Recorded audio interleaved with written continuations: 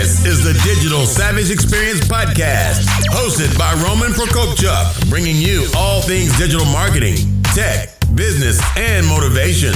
What's stopping you from becoming relentless in all aspects of life? Are you ready to become a digital savage? Let's get into today's episode.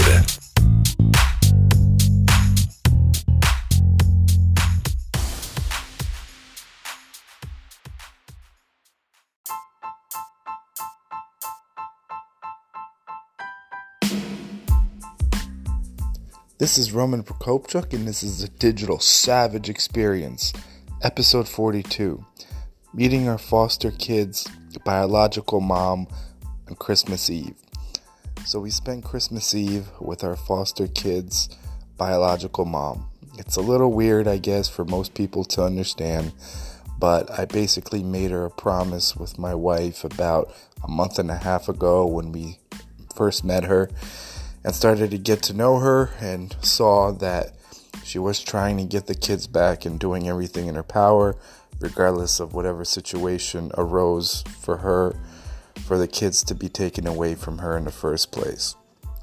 So we basically made a promise and pretty much kept it. So we basically packed up the car with the kids, went to pick her up because she was going to take a bus to the mall where we were going to meet her, and it was running on a holiday schedule, which would have took about 2 hours for her to get there. So we went to pick her up. We picked up some of the gifts she had for the kids, and we basically proceeded to the mall and went to take pictures with Santa. She took pictures with the kids and Santa, then pictures with the kids alone with Santa, and then we all took pictures together with Santa. We took everyone out for a nice lunch, and she got to exchange presents with the boys, as well as go to a play area and play. So a lot of people are hard to understand what actually, transpired, or, why we decided to do this. But I think it was the right thing to do.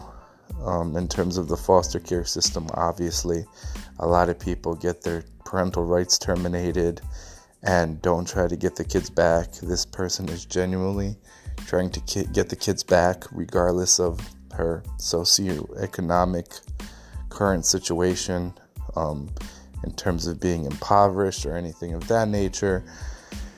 That shouldn't really play a part in terms of her being able to care for the kids. At the end of the day, they're still her biological kids. So we knew she was going to be alone on Christmas Eve. So we basically made that choice together. And it was actually rewarding, and we're glad we made it. She got to have that experience and spend time. We got to know her a little bit more.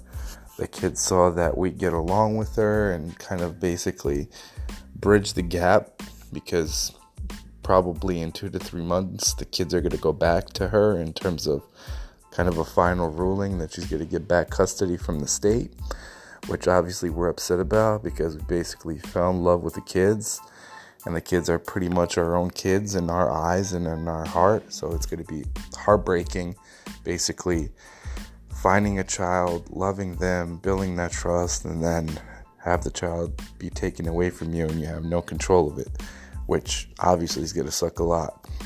But we're trying to make the process for the kids better. Yeah, we're going to be depressed, me and my wife. It's going to be super sad. But the kids have to understand that they were here. They were treated well. They were treated like our kids. They had a great support system with everybody else, our friends and family that love them and spend time with them. That we showed them how, a child is meant to be loved and cared for, and what other opportunities are out there and how they should be treated. So regardless of the fact, some people have asked me, do you regret doing it, in terms of like kind of the pain and the separation of it? And I don't regret it, because if I wasn't there with my wife, what would have happened to the kids? They could have ended up in a place where, the people just care about getting a check from the system and don't really care about the kids. They could have ended up in a situation of neglect and abuse, which happens as well. So we're glad we did it. We're glad we cared enough and opened up our hearts and our homes to these kids. So it was kind of special to have a Christmas Eve with, the person that, we got to basically raise their kids, plural, for 7 months now. And it's been truly a blessing. It's been kind of the most action-packed year of my life in that sense, with all the ups and downs. And getting a foster child isn't like having your own child, because the foster child comes with a lot of, psychological, emotional, sometimes physical scars that you have to figure out really quick, and triggers, and how to deal with those. So that's been a challenge as well. Some, health stuff, a lot of appointments, things of that nature. But like I said, we try to bridge the gap with mom, and basically told her that we're here for her, that we are a resource, that she can kind of lean on us if she needs help. She basically thanked us, and she's seen how well the kids are taken care of, some of the, activities and trips we've taken them on, and the stuff that they're learning, and they're progressing in terms of their development really well. So she thanked us. She even told us that now we're family, so don't think that when she gets them back that we won't have contact with the kids, which, is nice now, but if it happens, it happens. I'll just kind of take that with a grain of salt.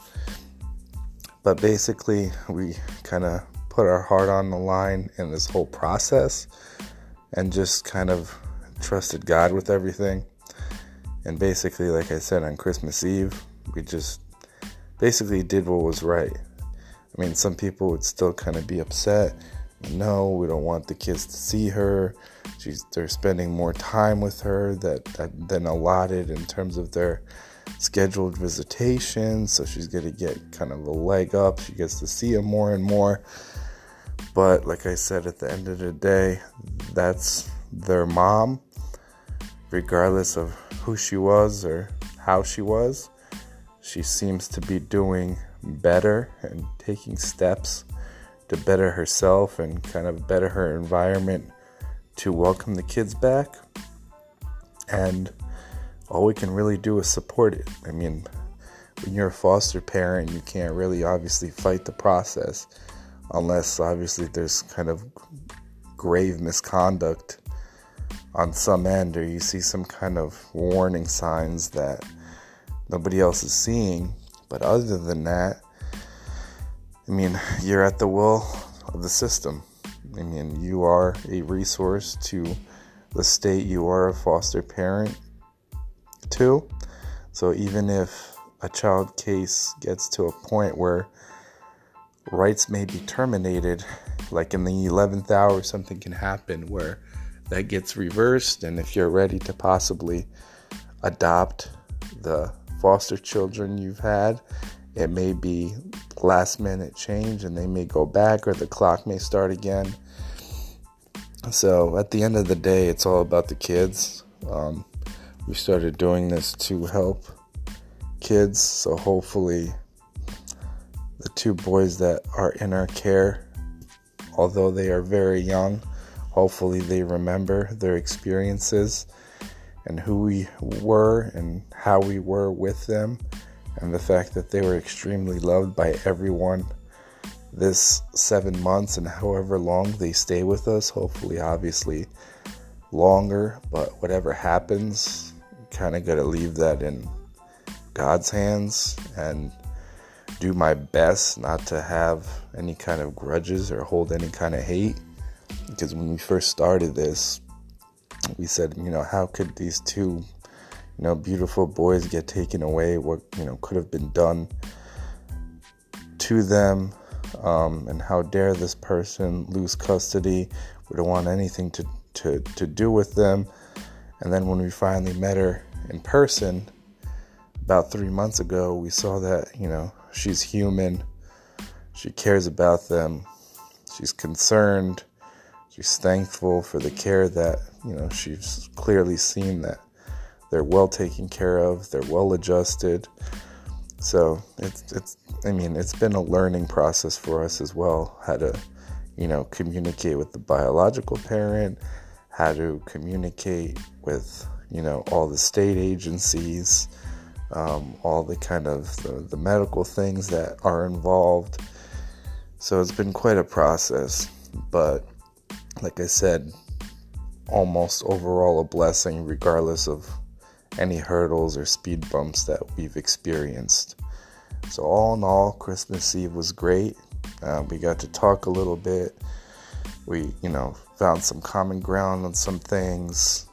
So hopefully if they do go back with the mom, we get to see them once in a while, or at least have some kind of communication, a letter, a phone call, a FaceTime, what have you, to hopefully stay in contact with them and, watch them grow and be there for them, and hopefully be there for them and watch them succeed and do anything we can to make them succeed as, upstanding young men. So the day, ended with us watching the kids play in the play area for a little bit. We exchanged gifts, we said goodbye, and we drove their mom back home, and then we came back home, took a nap, talked about the day, how it was for the boys to see their mom. And basically, next day was Christmas. That was filled with a lot of love and a lot of family, gifts exchanged, a big dinner. So all in all, hopefully these boys, see what's being done for them and how we're, helping them in the sense of them being here with us and us doing everything in our power to make their stay as normal as possible and treat them like our biological kids if they were so, and basically treat their mom regardless of who she was or what she did with respect and kind of humility, and help her through the process, as well as kind of give her tips in terms of like what to do, what not to do. So if anyone's interested in the foster care process, any of the pain points or any of the kind of legalities of how to get licensed as a foster parent, the adoption process, feel free to reach out, email, any of my social media accounts. Until next time, guys, take care.